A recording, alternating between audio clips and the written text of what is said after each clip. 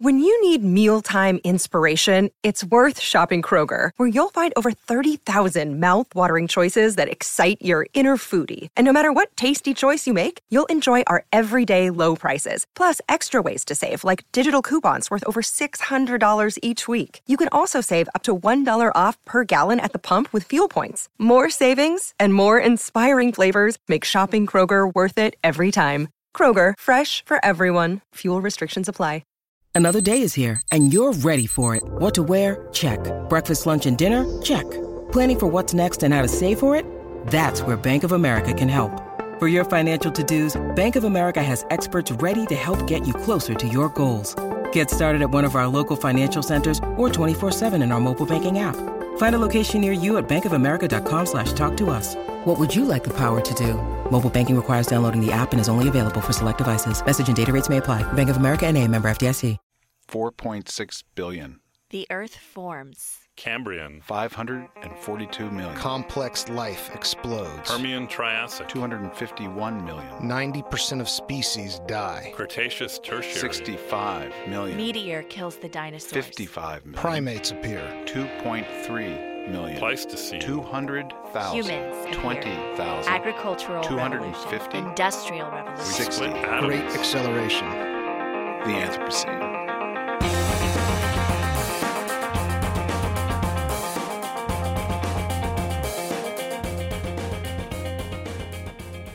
Welcome to Generation Anthropocene. I'm Leslie Chang. Superheroes hold a special place in our imagination. They accomplish superhuman feats, and they can respond to the ills of society in a way that we only wish we could. But in the course of their extraordinary adventures, have you ever stopped to consider what their environmental impact is? I mean, how much fuel does it take to run the Batmobile? What is the power source of Iron Man's suit? How much food does Flash need to eat to run at crazy super fast speeds? These are the types of questions no one has bothered to ask until our co-producer Miles Trayer stepped in to save the day. You may remember that Miles is the man who several years ago brought us the geology of Game of Thrones. And yes, he is back with a brand new project, the carbon footprints of superheroes. Miles, welcome to the show. Thank you very much. And also here to discuss this groundbreaking work today is our producer, Mike Osborne. I feel like groundbreaking is an understatement. Thank you, Leslie. Good to be here.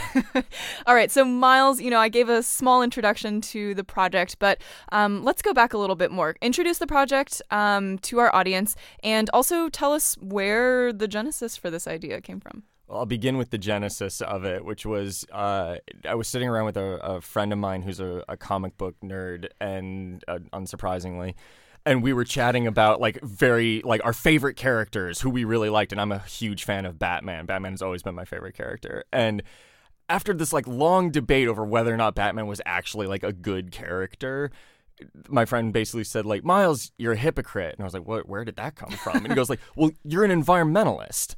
Batman has to be terrible for the environment. And instead of laughing, I was like, I bet I could calculate that. And so that was where the project began, was that. I bet I could find the answer to that. Really? Yeah, is Batman really? Okay, so that's the genesis of this whole project. And then lay out the scope for us, because you have spent 2 years on this. Yeah, what is this What thing? is this? So in short, I looked at 9 superheroes, and each of the 9 superheroes had a super ability that reflected humanity's energy consumption habits in a particular way. Give me an example, yeah. The Flash eats a lot of food. Our food has a carbon footprint. I wanted to know what the Flash's carbon footprint was, because it's depressing to look at your own carbon footprint, but when you look at the Flash, it's hilarious. And so I wanted something that was reflective but not depressing. Same thing with Batman and the Batmobile. No one has a Batmobile. No one has flames shooting out the back. Miles, yet. No one has that, but we have cars. And so there was a way of sort of making an analogy between our lives and superheroes. Yeah. So you chose 9 superheroes, you said, from both DC and Marvel universes, right? I looked at 9 superheroes from both the DC and Marvel universes, And I went through the comics, I went through movies, I went through everything I could find to try to figure out what their powers were and what the closest real-life analogy would be, and then calculated the carbon footprint of that superpower. All right, we'll get more into that in a minute, but essentially 9 case studies. Yeah, exactly. Okay. So let's start with carbon footprint. Like, what is, I mean, I guess that's a term most people have heard, but maybe you can elaborate on what you found out about just that term, carbon footprint. It was a word that I was actually really surprised to learn isn't easy to define. The short answer is that it's a measure of all of the carbon or carbon equivalent, things like methane and things like that humans emit into the atmosphere as a result of their actions. That's sort of the technical definition. I think I kind of get that. I mean, it's basically like if I looked at all my behavior, the technology underneath my behavior, what I eat, what I consume, all that all stuff. Your materials. It's my individual contribution to global warming. To global That's right, warming. yeah. Okay. Yeah. So you did that for these characters. I did that for 9 superheroes. Okay, and so actually I think the point of comparison that's really helpful is to talk about what an average human's carbon footprint is as well. And of course that's really different if you live in the US versus another country. But so, like, for example, what is the average American's carbon footprint? The average American's carbon footprint is 44,092 pounds, give or take. Of carbon dioxide equivalent. And what makes up those 44,000 pounds? What goes into it? There are a lot of different things. The primary drivers for that carbon footprint are electricity consumption. This is like, what do you use to power your computer, keep the lights on, and in most places, heat and cool your homes. A lot of that is electric. Other bit is gas. Is gas or coal or whatever it is that you're using to actually power your house. That's where a lot of it comes from. And then there's also transportation, driving your car around. Your diet has a big carbon footprint. Wow. So that's kind of there are a lot of things that go into it. Yeah, you're right. It is depressing. Okay, so okay, the 9 characters, can you name them off the top of your head? Yes. From DC, we have Batman, The Flash, Oracle, Superman, and Swamp Thing. And from the Marvel Universe, we have Iron Man, Jessica Jones, Spider-Man, and Firebird. Some of these I know, some of these I don't. Some of these are really common, some of these are pretty obscure. I know, I only know like the most popular ones of those. Yeah. Okay, so I guess I want to get into how you, because I know that this took 2 years somehow, and so I on and off, not straight. Right, no, I get it, but on the face of it, that means you've been down some rabbit holes. So why don't we start with Batman? How did you go about researching Batman? You mentioned the Batmobile already, but let's, what else? Well, let's actually begin with the Batmobile, because there's a rabbit hole there that's really important. There's so many rabbit holes. There's so many. And so the Batmobile is probably Batman's best-known gadget, right? It's the thing he drives around Gotham City. It's in all of the movies. It's supposed to be the car every kid wants. But in order to calculate the carbon footprint of a car, you need to know a couple of things. How many miles per year is the car being driven? And then the most important one is, what's the fuel efficiency? How many gallons of gasoline are you burning per mile? Well, what's the fuel efficiency of a fictional car? And so the first rabbit hole was trying to look for any real-life example. So I started off with a Hummer. It was it's big, but it's not fast, and the Batmobile is fast. So I needed something that was a mix between a Hummer or some sort of armored vehicle and a sports car. And I started looking at all of these different carbon footprints, from high-end sports cars, from military vehicles, all the way down to the presidential limousine.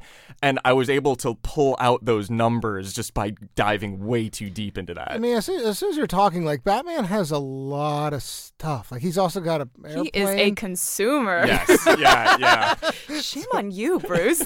Never would have thought about that. Actually, we should ask right now, who has the worst footprint? This question's coming up all the time. So the question does come up all the time. The person with the worst carbon footprint depends a lot on superhero. Yes, the superhero with the worst carbon footprint depends a lot on your assumptions. Of course. Miles, naturally depends on your assumptions. My assumptions. Yeah. It depends a lot on my assumptions. The assumptions. By and large, the 2 that are competing for the worst carbon footprint are Oracle from DC. She's basically a one-woman version of Amazon Web Services, Google, Wikipedia, internet mogul, but in one person. So her carbon footprint is tied to the energy use, which is ridiculous. because they For draw data all of the centers energy and- for data centers and all of that. Yeah. And then the other one, and this depends entirely on how fast we assume the Flash is running, is the Flash. Because the faster you run, the more calories you need, and that grows exponentially, which eventually means you're eating more calories per second than all of humanity combined. So Oracle, I didn't know Oracle before you told me about her just now. Oracle does a whole bunch of computing. Flash does a whole bunch of running. Like, those two are competing for the worst, and it's not like Batman or Tony Stark and Iron Man who, like, have all these gadgets, and I tend to think of, as you said, Leslie, as heavy consumers in general. It's just a surprising finding. Well, it's surprising because there are other assumptions that you can make that I have made in going through all of the characters. Another one is Spider-Man, because Spider-Man creates his webbing, and his webbing, the broad thinking on the internet, because it is by far the most studied superpower ability thing out there. It's incredible. There's a lot of writing on it. People tend to think it's something called woven carbon fiber nanotubes, and the crazy thing is that really exists. And so we can actually do some calculations for that, and the energy consumption to create woven carbon fiber nanotubes varies hugely. And so in one case, he can end up with about like 80,000 pounds of carbon dioxide. And on the other end of the spectrum, he can end up with about 60 million. And so it just, again, the assumptions play a huge role in what the footprint ends up being, which determines who's the worst. You, my friend, have gone down way too many rabbit holes. Yes. I know for a fact you have some Google Docs somewhere that have way too many links. Yeah, it's about 20 to 30 pages per character. Yeah, I mean, is what I did. It was a huge effort to come up with all of this, right? To do all the research. Was there something that you thought would be really easy to figure out, but turned out was really, really difficult and time-consuming? I think the hardest one for me to figure out was the technology. And the reason for that is because the technology really doesn't exist. There isn't a good analog for this stuff. Like Iron Man's suit. What the hell is that made out of, right? Like, what's he using to fly around? None of that exists in the real world. So when you say, what the hell is that made out of? Who are you talking to? Like, you're talking to yourself, who's like decided to answer this question that doesn't matter necessarily, but feels important. That's what I love about this, Miles. It's like some part of you became like really locked in and committed to that. So anyway, sorry, you were going on. For Iron Man does not have to. What is that technology? Well, I agree with you, sir. So I talked to a friend of mine who actually wrote a series of articles for Marvel Comics about the technology of Iron Man's suit, and he was like, "Well, it's probably this." And so we started listing real life materials, and I was like, oh man, this is perfect. And his name is Ryan Haupt. And Ryan was like, I think it's probably some sort of like titanium nitinol, shell. And there's got to be some Kevlar in there for bulletproofing. And then he's got these rocket boots. So there's probably some sort of like protective heat shielding. And I was like, oh, Iron Man sets the standard. All characters should be easy following that. Nope. That was not the case at all. Spider suit is much different. Yeah, the bat suit, all of it. In looking into these super advanced technologies, you probably visited some websites? Quite a few. Your browsing history. Yeah, exactly. I'm worried. Like, do you think you're on a watch list now? Somewhere? Tell me just a little. Just give me a hint of some of the search terms. Yeah, Google search terms. Okay, well, the search terms ranged from how to develop nuclear fusion For Iron Man to what is the calorie count for peanut butter. Like that is sort of the spread of my search terms. They tell a story. I Yes. can believe it. Okay, earlier I asked about who has the worst footprint. Who has the best?